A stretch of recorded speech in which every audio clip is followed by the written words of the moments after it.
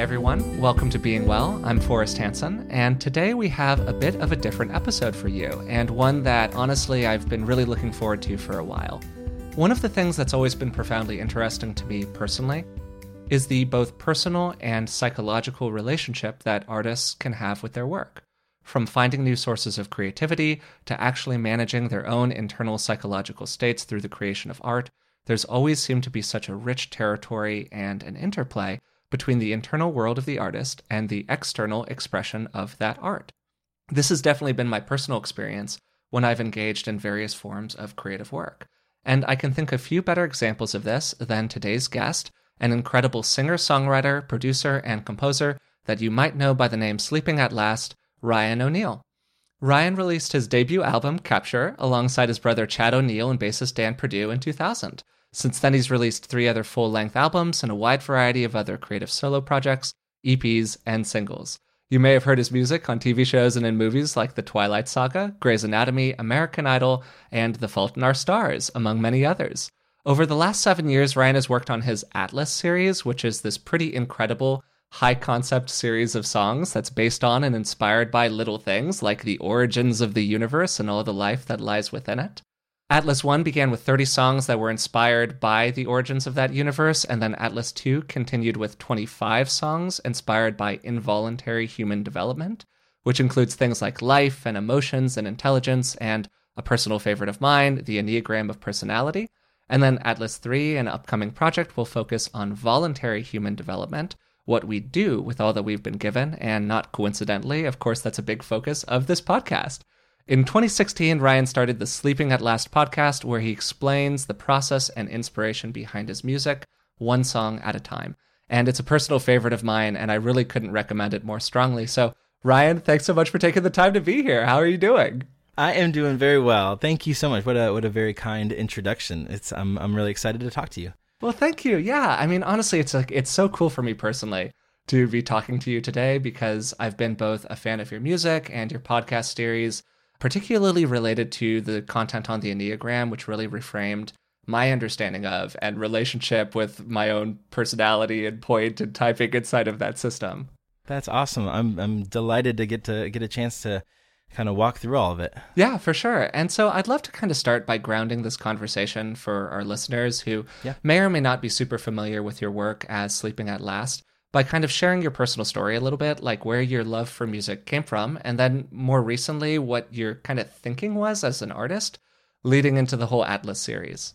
Yeah, absolutely. So I've been playing music since I was about 14 years old. I first fell in love with the guitar and asked my parents I guess I asked for it for Christmas, and they were kind enough to to let me have one, and it was an electric guitar, and I just kind of, from that moment on, I just knew that I wanted to create something with this instrument, and that led to the piano, and that led to me singing. Actually, singing was kind of by necessity. I joined a couple local bands when I was 14, 15 years old, and nobody wanted to sing, so I had to kind of figure that out. Wow, what a fortunate way into it. Jeez. Yeah, my voice has changed drastically since then, thankfully. But I would actually say even before that, my first connection to music emotionally was, I would always be deeply connected to the ballad of every record. Like my first CD ever was the Lion King soundtrack, and and there's a couple beautiful ballads on there that would always, it would give me this physical response of the hair standing up on my arms, and I just was at a very young age, I don't even remember how old, was just kind of blown away by something invisible moving me physically. I just loved that idea, and I think as soon as I found a guitar and it was my first way into that vocabulary of music, I just grew deeper and deeper in love with the craft of songwriting, and through my teen years just kept trying to get better as a songwriter and as a musician, and trying to just figure out how can I use this as a form of expression, more than just hopefully looking cool for friends and girls and things like that. So that led to this deep admiration for the craft of songwriting, as I said, but also it led to a career in music. I started a band actually with the name Sleeping at Last, with my, as you mentioned, my brother and my best friend. And we got signed at a very early age to a record label called Interscope Records. And so we had this kind of, otherworldly experience working with Billy Corgan from the Smashing Pumpkins. Yeah. And that was all when I was about 17 or 18 years old. And so that gave me the confidence that maybe I could actually do this for work one day. Maybe this could be something that I spend my life doing, because that's all I desperately wanted. And so it gave me the affirmation I needed to keep going. And then, I've been writing albums for several years past that. And then eventually it became a solo project. And that is kind of brings us to where we are now, which is I love writing in theme. Mm-hmm. I think it probably blends my love of film scores and just my visual way of thinking and writing. I think it gives me this jumping off point creatively to if I know I'm going to start a song called Sorrow today, I know that it can't have a lot of happy melodies. Yeah. So I love that jumping off point. So that's kind of that's a probably terrible overview of I thought it was great. My 15, 20 years. One of the things you said there was this feeling of being moved physically by something that's invisible. And I think that that's a wonderful way to kind of frame music in general, but maybe your music in particular, because I think that it's fair to say that, I mean, geez, a huge amount of your work, if not all of it, has an incredibly heartfelt quality to it. And thank you, yeah. I think it's fair to say that a lot of it leans, maybe a little in the more, I'm trying to find the right way to put this, like sorrowful, sad, you can say super like sappy, that's fine. Emotional, in that kind of very sweet and somber way direction. And for starters, I'm wondering if you think that's a fair characterization. Oh, 100%. Okay, awesome. And then kind of secondarily, is there something about that emotional space that you felt kind of particularly drawn to? Absolutely. I think now as I'm an adult, I can look back and realize that this has been my journal from the very beginning. That's what I fell in love with in the first place was, like I said, it is this vocabulary. It's a way for me to process my emotions and my heart in a place that is still very, very vulnerable, but also it has some form to it. Like it has, obviously a pop song needs to have a verse and a chorus. So that it almost is like this comfort or this security blanket in the middle of me processing and kind of pouring my heart into a song. It still has this container that can be helpful. And I think that that's what I was gravitating towards when I was younger. And of course, now as I recognize it, I see the beauty of that. And then I also see the challenges of that, which is a realization I've come to more recently, that if I'm processing my heart so exclusively in music, it means that I might not be processing my emotions and my feelings outside of music, because I've kind of given myself all the permission in the world to be like, yes, of course I'm in touch with my emotions. I write them all out. Listen to these 100 songs. And then I realized that, that kind of has given me permission to turn off a little bit of that part of me in my everyday life as a dad and as a husband and even a friend. So I've been trying to bridge those two things. Wow. Well, for starters, I think it takes a lot of just personal introspection to kind of see something like that. And it kind of makes me wonder about something that I've been thinking a little bit around recently that I would love your take on, because, obviously you perform under a stage name, Sleeping at Last, a kind of pseudonym. And I've been thinking about the idea of stage names and performers a lot recently. Particularly the example that keeps on coming back to me is the Beatles with Sgt. Pepper's, how they needed to literally adopt this like alternate reality version of themselves to feel kind of safe to produce their most out there and, some would say, like best work, most creative work. I mean, I would certainly claim that album is, in my opinion, their best album. Yeah. And so I wonder about the existence of that name, which I know has a whole origin story behind it. But do you think that it allows you to be like more vulnerable, to keep a little bit of separation between kind of yourself and the people you're performing for? That's an amazing question. I don't know that I've ever fully thought that through, but I think you're absolutely right. I think it gives me permission, and even in the way I don't do a lot of photo shoots. I don't usually involve my face in any of the like materials of content for for my music. every song has its own artwork, and I kind of look at it as like, oh, that's a space for art to happen. And so it's almost like this, as I'm pushing the vulnerability and the pushing my heart into all the music, I'm also kind of pulling my identity back a little bit too. And I do think that that's probably given me a safe space to be as vulnerable as I am in my songs, because that's one of the main rules. I think even as a 15 or 16-year-old, I knew that I wanted to write things that were true to me. That I didn't want to write fictional stories. I didn't want to write about necessarily like girlfriend relationships or anything like that. I wanted to write, like I said, kind of my audio journal. I wanted, like, it had to be true. And so I think that probably if it was under my name, Ryan O'Neill, it would maybe those two things would have hit heads. It maybe would have felt a little less safe to express myself in that way. Well, it's so funny. It's like music or any artistic pursuit. I think that what you're speaking to here is how autobiographical the whole thing is. Yes. I mean, I think that any good art has at least a little bit of honesty to it in terms of the person's individual lived experience, right? Yes. Kind of in line with that, there's this question at the end of one of my favorite movies, which is Almost Famous, where the kind of main character, who's this young boy and kind of playing a journalist and then slowly becoming one, sort of asks this great performing artist a question that's become a bit of a trope in kind of the music industry in general. Yeah. And it's this idea of, do you have to be happy to write a happy song and sad to write a sad song? And so kind of asking you, because so much of your process leans towards that more kind of solemn music, do you feel comforted by it? Do you feel like you get sad from it? Like, what's your relationship there with it? That's a great question too. Honestly, I think my initial answer would be that I just generally respond to music that is emotional and on the sadder side of the spectrum. But I do feel like it must connect to some part of me that wants to communicate in that way too. Like I'm sure it, like I said, and we'll get into the Enneagram, I'm sure, in a little bit here, but I'm a type 9, and for anybody that doesn't know, that's the peacemaker, and I don't do very well with conflict, and just in general. And I think that sad songs are, like I said, it's a safe space to maybe have some internal conflict.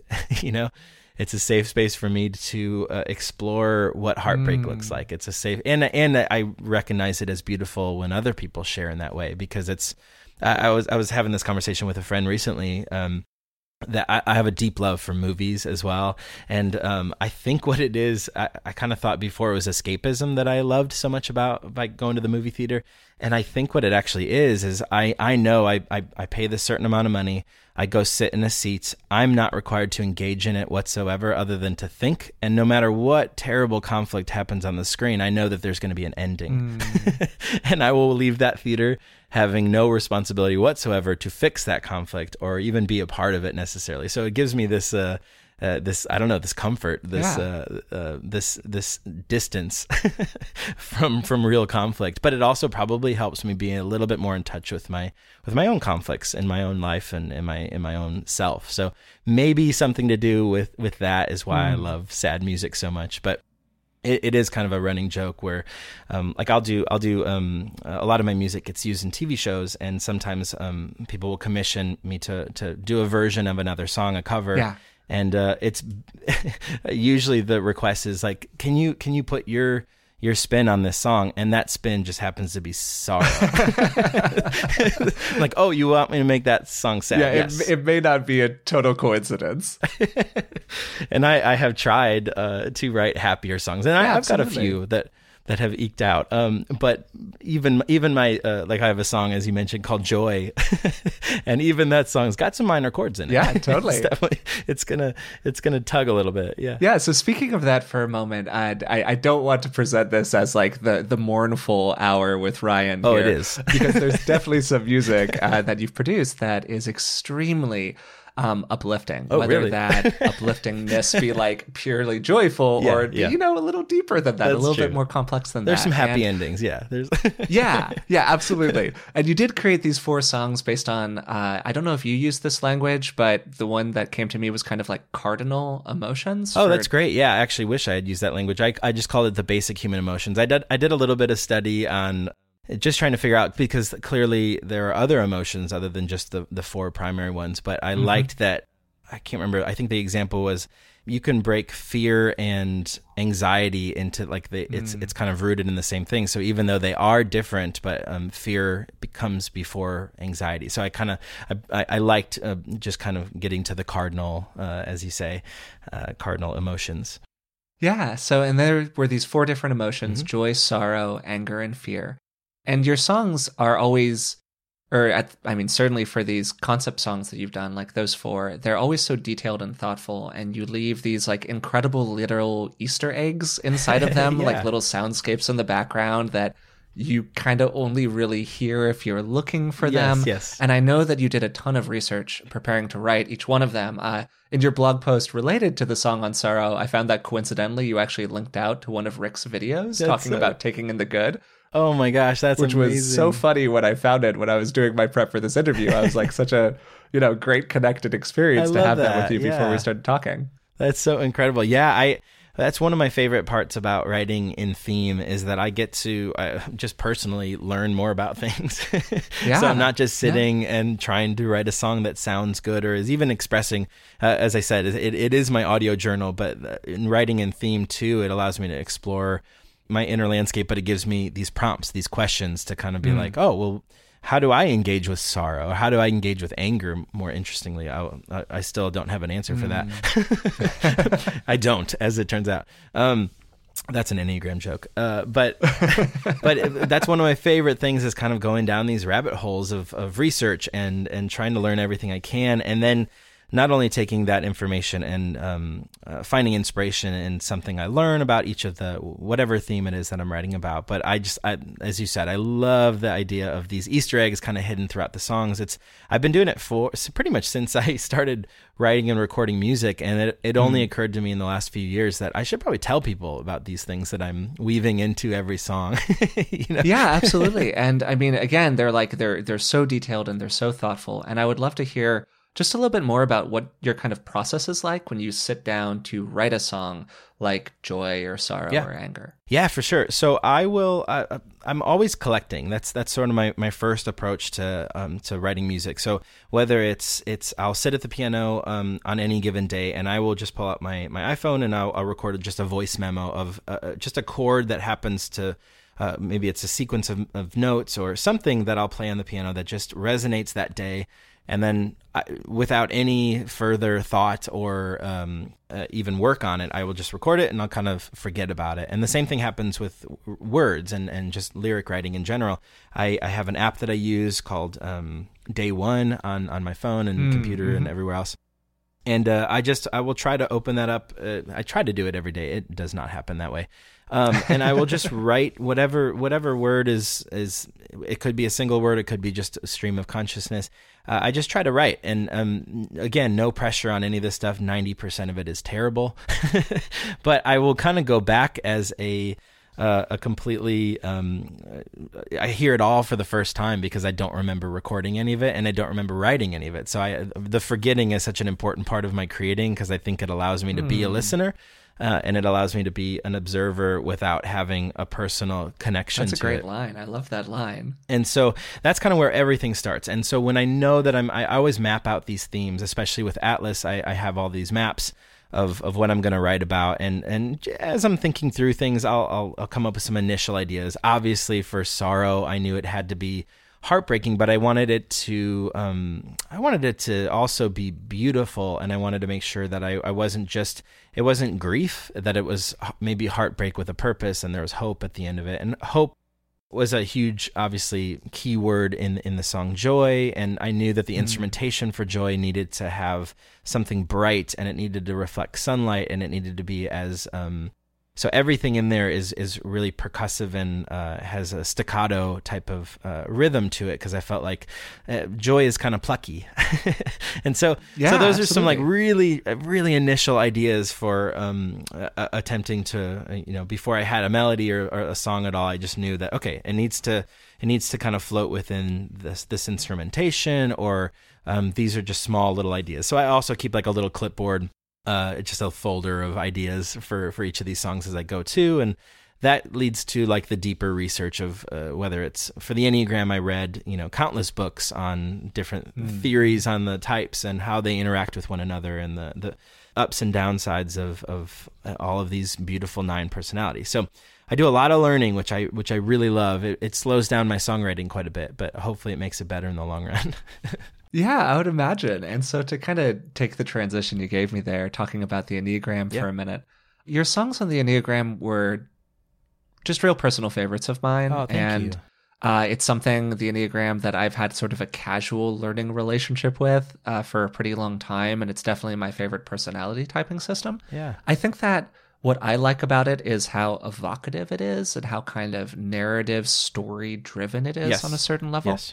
So to give like the 1-second introduction to anyone who's not familiar, a really, really quick version of the Enneagram is that it's a personality typing system and generally kind of a model of different personalities that's based on 9 interconnected types.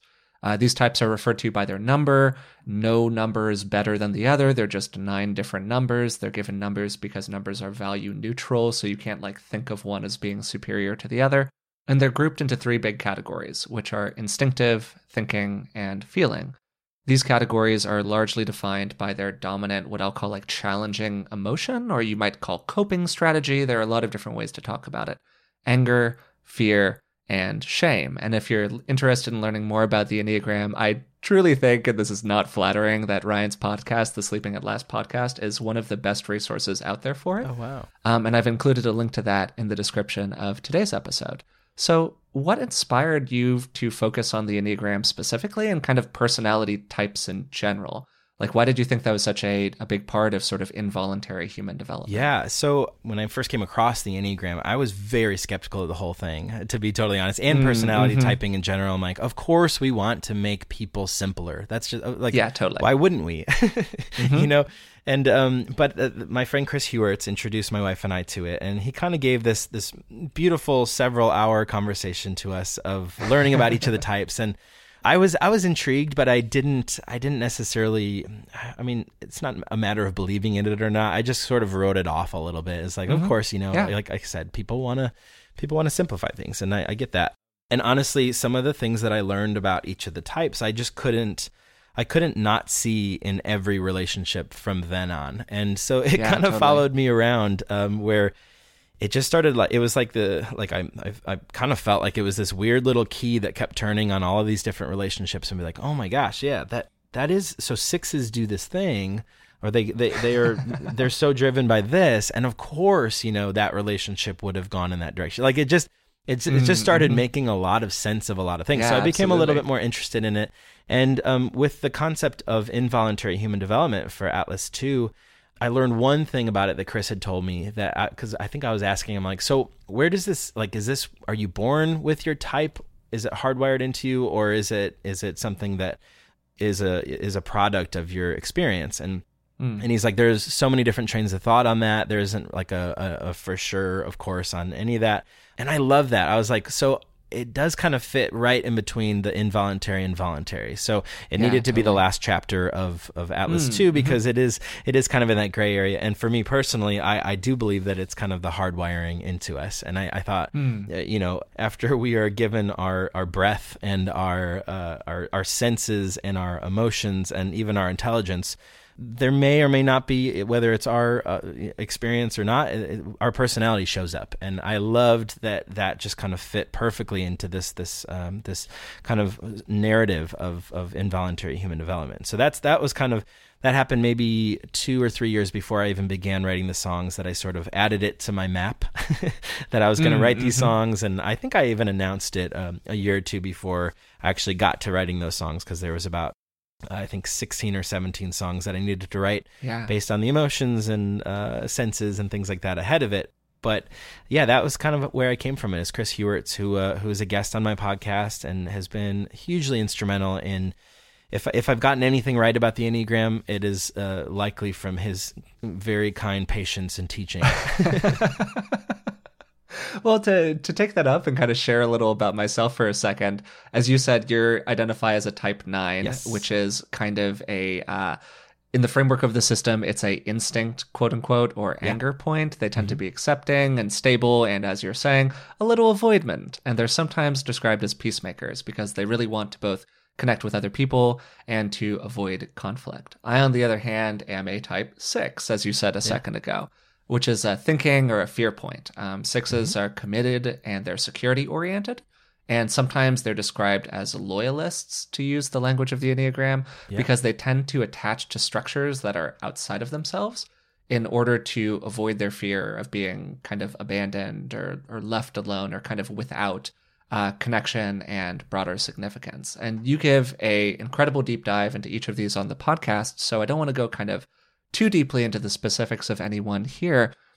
But I do want to say that for a long time, I really struggled with my personal identity as quote unquote a 6. Yeah. For starters, I felt like there was a lot of kind of negative view attached to it of these like fearful, anxiety-driven creatures off in the corner or whatever it is. Right. And I had a really hard time with the moniker of like loyalist. I didn't really know what that meant. And also I can be a profound skeptic by nature. So I'm like, how can I be loyal if I'm so skeptical? Like that doesn't really... That didn't jive with me at that moment in time. So for starters, I would love any of your thoughts on all of that. And then also kind of maybe more importantly, did you struggle at any point with being like defined by your type? Yes. So I will answer both of those things. So for the type 6, what's interesting about that is, so in my, as I was writing each of these songs, I had a pretty solid understanding of the general gist of each type. You know, like I knew that for the type 1, I knew that things mattered on a principle level. I knew that 8s they have a very powerful side to them. Like so, there's these several, not tropes, but they are I would say definitely the stereotypes of each type. But I will say that 6 was the only one that when I was about to write it, I'm like, oh my gosh, I don't know anything about the type 6. And I think what I learned, I feel like they are the most, I hate to say it, but you guys are the most forgotten in the Enneagram teachings. I feel like you are the, and even so much so, and I think that there's a lot of different ideas behind this, but there's the, oh my gosh, what are the two? They split the 6 into 2 different types. Do you know about this? Phobic and counterphobic? Is that what you're thinking of? Yeah, phobic and counterphobic. Yes, exactly. Which always didn't sit well with me because I'm like, wait, why does 6 have 2 types if they're the same motivating driver? Like what? That's so strange. And I think the more I dove in and even conversations I had with friends that are 6s, the more I realized that there's this gorgeous courage in them that's the unifying thing. Like, so sure, they might be loyal, they might be fearful, they might be risk assessing at all times or not. Cautious is the language that I've attached to. Yeah, cautious. That also is just smart, you know. But I felt like the courage of the type kind of, I mean, it comes up in the reading that I was doing, but it wasn't the centerpiece, and it should be. I really feel like that should be the thing that people know about the 6, in the same way that people know about like the nurture of the type 2 or the peacemaking of the type 9. I feel like the type 6 has unfortunately, I think, been confusing to a lot of different people, which I can't help but think that I would assume that if you are a type 6 and you're reading a lot of these descriptions, that can't help because it's like a contradiction. I will say that sometimes it's like less than flattering. Absolutely. Yeah. And of course, nobody, even the way Chris Hewitts explained the Enneagram, I was like, how do I know what type I am? And I've always thought about this in all of my research of the Enneagram. It's so true that like read about each type, and whichever one hurts the most is probably you. Yeah, for sure. No, I mean, one of the things that so attracted me to the system initially was how it's moved away from this like a little tiny bit, but at least back in the day, it was described as a quote unquote negative typing system. Yeah. Where, the personalities were defined by the characteristics of them that made people wince a little when they hear about it. Absolutely. Honestly, that's what gave it credibility to me, because I feel like so many other personality typings that I've come across, have been almost permission granting to not change or not improve or not try a little harder. You're just like, yep, well, I do that because I'm this. I'm trapped in this and I can never improve. Yeah. And I feel like even though the Enneagram sort of flips it on its ear and is like, no, here's all your terrible parts, and also here's all your really meaningful, beautiful parts that you can strive towards. That full spectrum of like, even if you read the different levels within each of the Enneagram types, that was always, I mean, terrifying, because if you read on like the Enneagram Institute's website, it's like type 9's like the worst, like least healthy version of the type is like split personality disorder. I'm like, oh, interesting. Okay. Yeah. Interesting. Oh God. Seriously. As a random anecdote, my girlfriend, I introduced her to the Enneagram. Yeah. And she loves the different levels of disintegration and integration. Yeah. And maybe not shockingly, she's a 3. Yeah. Which may or may not be a coincidence. Yes, my wife is a 3. Yeah, and I believe if you look at the least healthy level of the type 3, I think it was like capable of murder or something. Yeah, seriously. And she looks at it, she's like, could maybe see it. So there you go. See it. Yeah, exactly. But in the same way that it shows all of that deep and ugly shadow, it also shows you the beautiful things that you're capable of, and that I think is so enriching and meaningful. And yeah, that was just as you said. I feel like it being sort of this negative introduction it actually, I think, frames it in being a really supportive, helpful tool rather than a way to caricature everyone in your life and yourself. And what's interesting for me personally as a 9, so obviously I did some deep diving into the Enneagram and trying to learn about all the types, but I didn't realize until writing my song, which happened to be the last one, that I had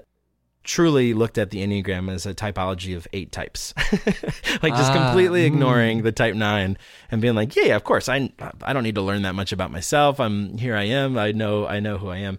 And that was not true. And I had a very, very difficult time doing the research, and also kind of wrestling through some insecurities of myself, and also recognizing that I have pretty much not engaged a huge part of who I am for more than half my life, which is definitely what the song is about. And so there were some deep realizations about myself. I kind of had, it was very late in the process, but in writing these songs, I've talked to a lot of people about the Enneagram, and I feel like the common thread and story when people come into learning about the Enneagram is that they have this kind of, once they recognize themselves, kind of jumping off of what Chris said, not only is the one that's least flattering probably yourself, but they also have had kind of their heart like broken by learning about it, where it's like it's a really deeply personal and vulnerable state to be called out in that way. Yeah. And I never had that at all as a 9. I was just like, yep, I do avoid things. Yep, I do want everybody to get along. And then when I started learning about it, as I was writing the song, a couple years into all the research I was doing, that's when I had my heartbreak moment. I'm like, oh, this is how everybody else felt as they learned about their types. It's not a pleasant feeling. Yeah, and I think that your music really captures, as you were saying, in terms of the identity of the 6, like the key characteristics that you wish that more people were put into touch with, maybe as they learn about that point, or in tune with, however you kind of want to describe it. I think that you did really the same thing with all of the different songs that you put out, and they are all so descriptive and so evocative and have so many incredible little Easter eggs buried in them, including using musicians on the tracks who defined as the points, and all of these super cool little things that you did with them. If you're like me, you've probably started to pay closer attention to your long-term health as you've aged. Turning 35 was a bit of a wake-up call for me, and I'm always looking for good sources of information, because it's often really difficult to separate fact from fiction when it comes to our physical health. We had Dr. Tim Spector on the podcast a few years ago. He's a professor of genetic epidemiology and the scientific co-founder at Zoe. And the Zoe Science and Nutrition podcast is truly one of the best resources out there when it comes to this stuff. With the help of world-leading scientists, they help you make smarter health choices every week. And you don't have to just take my word for it. Avid podcast fan Stephanie's Apple review says the Zoe Science and Nutrition podcast is a life-changing, science-based, myth-busting podcast. That's a must listen for anyone who eats food and wants to understand how it affects their body. With the Zoe Science and Nutrition podcast, you can join Stephanie and millions of others transforming their health. Find it wherever you listen to podcasts. If you like being well, I think you'll really enjoy the Dr. John Deloney Show. Dr. John's show was recently in the top 5 of all podcasts on Apple Podcasts, which is just an incredible accomplishment, and it speaks to how much value people get out of the show. Dr. John has a PhD in counseling, and he's been working with people for over 20 years. And the show has a very cool format. Real people call into the show, and he walks them through how to navigate a tough situation related to common challenges. Maybe it's something related to their relationships, anxieties, or emotional well-being. He explores a lot of topics that are similar to what we talk about on this podcast, but while we can sometimes be pretty theoretical in nature, the format of John's show just creates a lot of directness and practicality to it. I think it's actually a really nice complement to what we do here on Being Well. No matter what you're going through, the Dr. John Deloney Show is here for you. And if you ever need some advice, you know who to call. Listen to the Dr. John Deloney Show wherever you get your podcasts, or follow the link on our website. As somebody who's really struggled with skin issues like acne over the course of my life, I know just how great it is to not stress about what's going on with your skin. That's why I'm excited to tell you about today's sponsor, OneSkin. Their products make it easy to keep your skin healthy while looking and feeling your best. No complicated routine, no multi-step protocols, just simple, scientifically validated solutions. The secret is OneSkin's proprietary OS01 peptide. It's the first ingredient proven to work with the aging cells that cause lines, wrinkles, and thinning skin. And as somebody who's used plenty of complicated routines in the past, I love the simplicity of using their OS01 face topical peptide. Just cleanse, pat your skin dry, and apply it twice daily. Get started today with 15% off using code BEINGWELL at oneskin.co. That's 15% off oneskin.co with code BEINGWELL. After your purchase, they'll ask you where you came from, and please support the show and tell them that we sent you. We've been talking about it so much that I think it makes sense at this point for us to just play the song for the Enneagram Point 6 for our listeners. So here's 6 by Sleeping at Last.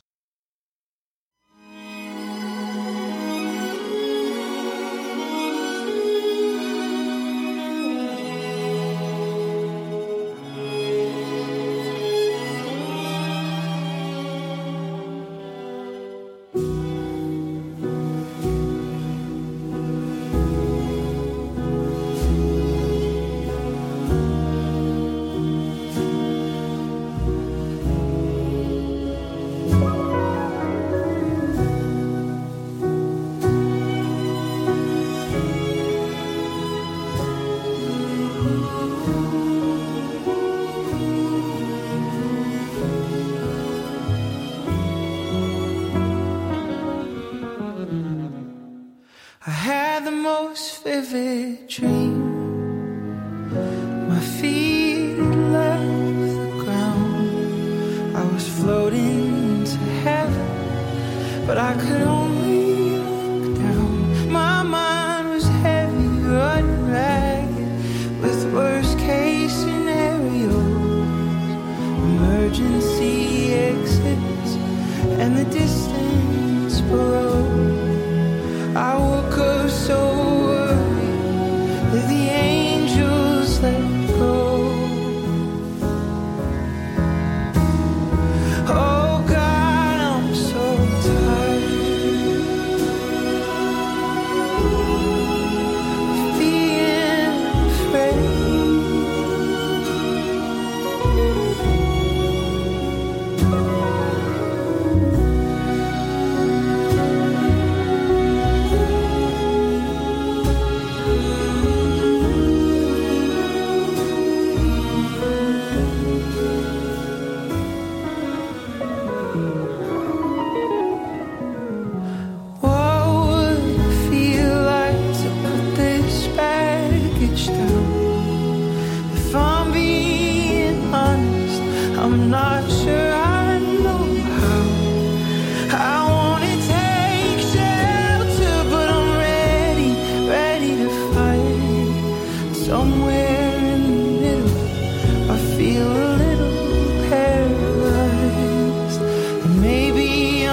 stronger. Then I realize I want to believe. No, I choose to believe that I was made to become a sanctuary. Fear won't go away, but I can keep it at bay. These invisible walls just might keep us safe. With a vigilant heart, I'll push into the dark, and I'll learn to breathe deep and make peace with the stars. Is it courage or faith to show up every day? Trust that there will be light, always waiting behind, even the darkest of nights. No matter what, somehow we'll be okay.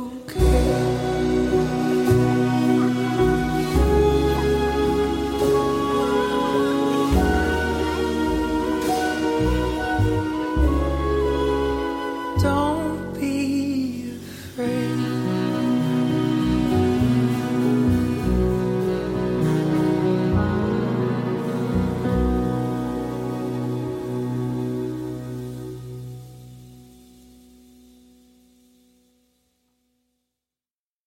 That was 6 by Sleeping at Last. And, just to be honest for a second, that song gets me every time that I hear it. Thank you. And all of that kind of profound research that you did on this subject, really, and I mean that, earnestly, did you take from it any kind of broader lessons about how people relate to themselves or about, the nature of involuntary personality altogether?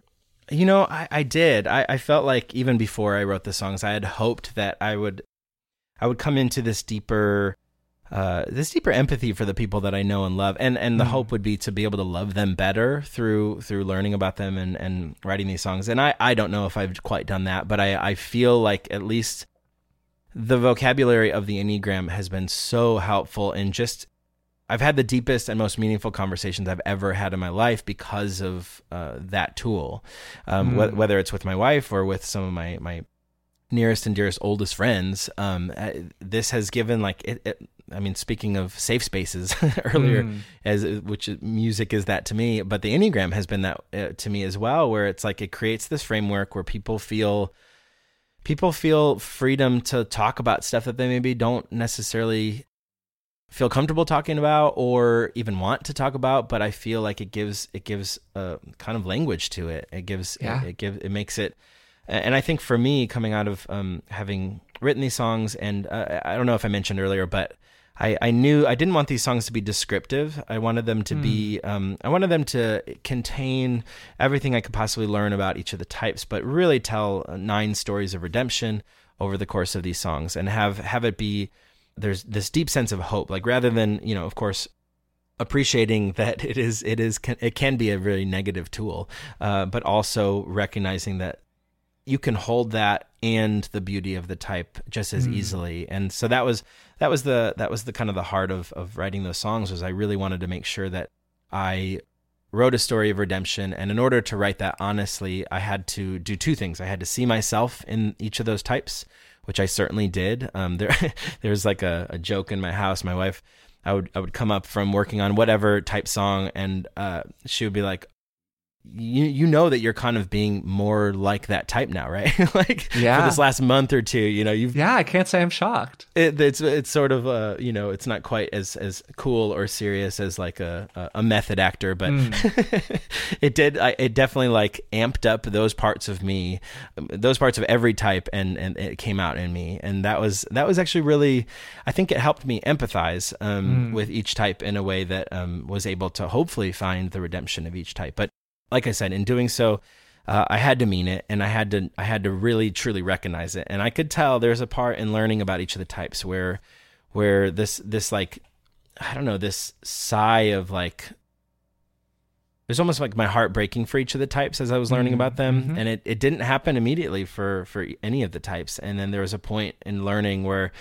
if I could feel like this ache all of a sudden for the type that I was writing about, and I knew that was when I was able to write the song, because I felt like, okay, I get it. It has now like reached into my bloodstream in a way, you know, like I feel like I understand the plight of the type, and also the motivation to be able to shine a flashlight on the beautiful parts. Yeah, and you feel connected to and touched by it. And yeah, exactly. If people are looking for kind of any practical takeaways here, I mean, there are at least two that stick out to me from our conversation so far. And the first, as you were saying, is the way in which a language or a space, whether that be a stage name, or that be the title of a personality typing system, or that be whatever else, can really create a container that you can talk about challenging things more easily inside of, whether that be inside of your relationships or about your own human nature. It might be a little easier for some people to think of themselves as like, oh, I'm being a little sixy right now, as opposed to telling myself, wow, Forrest, you're really being like held down by your fears of what the bad things that might happen if you take that big swing in life. You know, that feels just a lot more personal than being able to take like a little bit of separation between it through understanding it more through the vehicle of typing. Absolutely. Yeah, absolutely. I think that's really, you know, touching and true in the work that you're doing here. Oh, thank you. That means a lot to hear. It was the most difficult and rewarding work I think I've ever done as a songwriter, or even a person. Wow, that's amazing. It's amazing to hear that. And, you know, on behalf of all the people impacted by it, really appreciate it. Oh gosh, thank you. I did realize as I was writing, you know, obviously, as I said, I announced that I was going to be writing these songs for the Enneagram types, and it did not occur to me until I started the first song how arrogant of me to assume that I know the perspective of nine types other than myself. And that I think that like realization, like, because people started I just started seeing comments like, I can't wait for my song. And I'll be like, oh my gosh. Oh, that's no. a lot of pressure. Yeah. Nobody feels that way about my song, you know, Taste, or my song Sorrow, or, you know, like nobody has like an ownership of that. And it made me realize that I really needed to do the work if I was going to try to have a chance at honoring each type. And so thank you for saying those things, because it means a lot to hear now that I'm done with it, that it wasn't a total swing and a miss. No, I don't think so at all. And you've just taken such in general, like an interesting and kind of non-typical approach to your art. What's accompanied that, I think of what you're kind of speaking to here, is occasionally a lot of pressure. Like, it's a lot of pressure to say, I'm going to create 9 songs dedicated, each of them to like 1/9 of the human population. Like, whoa, that's a little heavy. And I think that inside of that is just an obvious statement of kind of, you know, to put it a certain kind of way, of sort of courage, or, you know, bravery itself, as you were kind of referring to earlier with the type 6. And have there been moments where you've been kind of intimidated by your own scope of work? I have to imagine the answer is yes. And if so, like, how did you cope with that? Yeah. So kind of I used to write albums, and what that meant before was I would put out an album every 3 years, which meant I really only wrote 4-ish songs a year. Wow. And around, I think it was 2010 or 2011, I just had this deep, like, just trying to figure out what am I doing? Like, why am I doing these things when it's far away from the things I love? And what I really love doing is writing songs. Why am I doing that so infrequently and calling myself a musician or a songwriter? And that kind of gave birth to the idea of, I'm like, I wanted a project that could challenge me in a way to not only write more often, but also to be more vulnerable and share quicker than I had ever done before. So at that, I think 2011, maybe it was 2010, I began a project called Yearbook. And the concept for Yearbook was, there was no theme. The only kind of structure that was there, and was very overwhelming, was I was going to write 3 songs every month for a year. So that would be 36 songs in total. And those 3 songs would come out on the first of the following month. And so that was probably month 2, I had realized, like, oh my gosh. Yeah, writing a completed song every 10 days is like incredible output. Way too much. This is so much. I bit off way too much. And I think the beautiful part of that project for me, I didn't have kids at that point, and my wife and I had just gotten married, and she had a very time-consuming job too. So it kind of worked in that season of that year to I woke up at I think 8 or 9 every morning and began working, and then would finish at 8 or 9 at night, and then spend an hour together, and then do it all over again. And so it was there were long days of just writing. And what I learned about that was when I pushed through what I used to call writer's block, I would realize on the other side there was richer work. Like I felt like I don't have anything else to write about. I'm done. Like this is like the 3rd month into the project. But if I kept my butt in the chair and I kept writing, I realized that the work that I was most proud of kept finding its way with that persistence and with that patience. And so that taught me a ton about writing, but it was a really daunting task. And I think that the coping of that, honestly, I didn't want to let anybody down. I knew when I started that project that when I announced it, because I took subscriptions for it too. So I definitely, I had a financial you were committed. Accountability. Yeah. So I knew that I didn't want to let anybody down, and that kept me from straying from my schedule. And the coping was just, I think this one rule that I kept having in my head, which was, I have to be proud of whatever song I put out. That's it. It doesn't have to be like the most, like I didn't want to release a bunch of demos. So that was the only criteria, was I had to be proud. And there were a couple songs where I was not, and I did not release those, and I started over. But that criteria, I think, kind of gave me like recycled energy for me, like, and also something I didn't know before that project was that in releasing that much music that frequently, it allowed me to kind of recharge off of the feedback I was getting. So I'd release the songs that I just worked on that month, within a couple weeks of finishing those songs, people would be hearing them, and we're very supportive and kind. And I think that kind of filled the tank back up to do it again. But anyway, all that to say is that project truly carved out the path for me for Atlas, and that was Atlas is a longer form project, but at the same, and it has themes, but it is in the spirit of yearbook, where I'm releasing a lot of music frequently, and that keeps me, I think, deeply in love with writing songs, and it keeps me pushing through the boundaries of writer's block for me, and but it's work, and I enjoy complaining like the rest of us. Yeah, I'm part of what you're saying there is just sometimes by committing yourself to something, you just go, well, crap, I actually have to do this now. So if you really want to get some huge project done, sometimes the best way to do it is just to kind of suck it up and tell people, hey, here's what I'm going to try to do. And now I'm kind of stuck with it because I'm committed to it. That's exactly it. And especially, I mean, not to pull everything through the Enneagram, but as a type 9, disappointing people is like the cardinal sin. So actually Chris had told me, he's like, it's so funny, man, your career is like a type 9 life hack. You found all the little ways that I somehow accidentally, like by announcing these projects, I've the risk of disappointing anybody versus giving up on my thing just was that will always win out. I don't want to let anybody down. So keeps me working. Yeah, no, absolutely. So to talk about your future projects just like a little bit here as we wind toward the end, you have another series of songs coming out, Atlas 3, where you've said that you want to focus on voluntary human development. As I said at the very beginning, what do we do with all the things we've been given? Yeah, which was beautifully, like your introduction, by the way, I might just copy and paste that into any interview I give. Oh, great, like, perfect. Like, tell me about this new project you're doing. I'm like, hold on. And then I'll play that sound clip. I'm like, man, that was beautifully described. Seriously. Thank you. I was impressed. Thank you so much.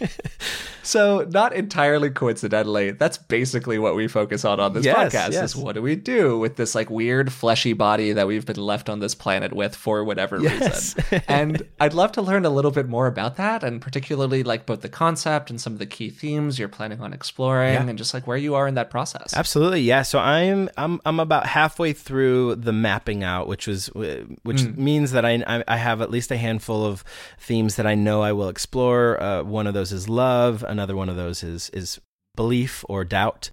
I feel like those things will hover. I mean, really, I think as I was thinking about Atlas 1, 2, and 3, it will be a trilogy at this point. Maybe there'll be some addendums down the road. It is Atlas is a collection of maps after all. So as I discover things, I might add some more maps to it. But it's a living project. It is a living project, but it has the shape of a trilogy. And what I get really excited about is, if you look at Atlas 1, it's really even though it's the origins of everything, it also is just the past. And so you look at Atlas 2 and it's the present, it's what we're given, it's everything that's here. And then if you look at Atlas 3, which is what I'm kind of, hammering down now, it is the future. It's what we do. So I love that aspect of it. And this has been an interesting one in contrast to Atlas 1 and 2, because the ideas of like, what do we do with all of this is such a huge question. And it really you could fit a million themes around that. And so it's trying to hone down which ones are the key ones in the same way that I tried to, find the basic, or as you said, the cardinal emotions. I want to try to figure out what are the cardinal, what next feelings and experiences we can have. And so love seems like one of the biggest ones. Yeah. I mean, great place to start. Yeah. Hope, faith, things like that. And so I don't have the exact map out yet, but it started like actually this week has been a fun development with it, where I'm starting to like, okay, I see all the pieces coming together. And I remember this happening actually for Atlas 1 and 2, like where I had the very rough outline, and then all of a sudden these things that seemed very fractured all of a sudden just clicked and made sense. Like learning about the Enneagram, being like, oh, that's perfect. That's it. It's right in between voluntary and involuntary. Slotted right in there. Yeah, absolutely. So it's coming together. So looking forward to it. Really looking forward to hearing the work in the future. And I'm sure that you'll, keep people updated through your blog and things like that about where you are in that process. And to kind of bring this thing full circle for a second, if you had the opportunity to go back in time and talk to yourself, maybe as that 14-year-old working on singing for the first time or whatever it might be, as somebody who spent so much time thinking about these various topics, working on these areas of human development, just working on your music in general, what would you want to tell that person? Oh, that is such a great question, and I'm embarrassed to not have like my first reaction is like, oh, no idea, zero. No pre-canned answer. I'm just great. as confused now as I was then. Answer. Yeah. Confusion will still be there when you get older. Yeah, no, I think that's actually deeply true. I will say that like on a career level, when I was starting out, and even in the first few years of signing a record label and kind of what the hopes and dreams that were kind of part of that whole experience, I think I'm in retrospect so grateful that my journey in music has brought me to this place where I get to really deeply explore the things that I love and that I care about. And I don't think that I would have been able to do that had I gotten everything I wanted in my career. Like there's a lot of hopes and dreams of that, we're selling out, stadiums and being U2 or something. Yeah, no, totally. That I think that there are a few people like a band like U2 or the Beatles that are writing these meaningful things too. But I feel like there's a gift in where my career has led me to being able to just stop everything and decide to write 36 songs and over the course of a year. And I have been privileged enough to have the support around me to be able to do that. So I probably would have just been like, it's okay to not get everything you want, it's actually better in the long run. I think that's a incredible lesson, and it's great. It's a great thing to leave people with here. So, Ryan, again, thank you so much for taking the time to do this today. It's been really wonderful talking with you. Oh my gosh, Forrest, thank you. And this has been a gift to me. Thank you for such thoughtful questions. Seriously, it's inspiring.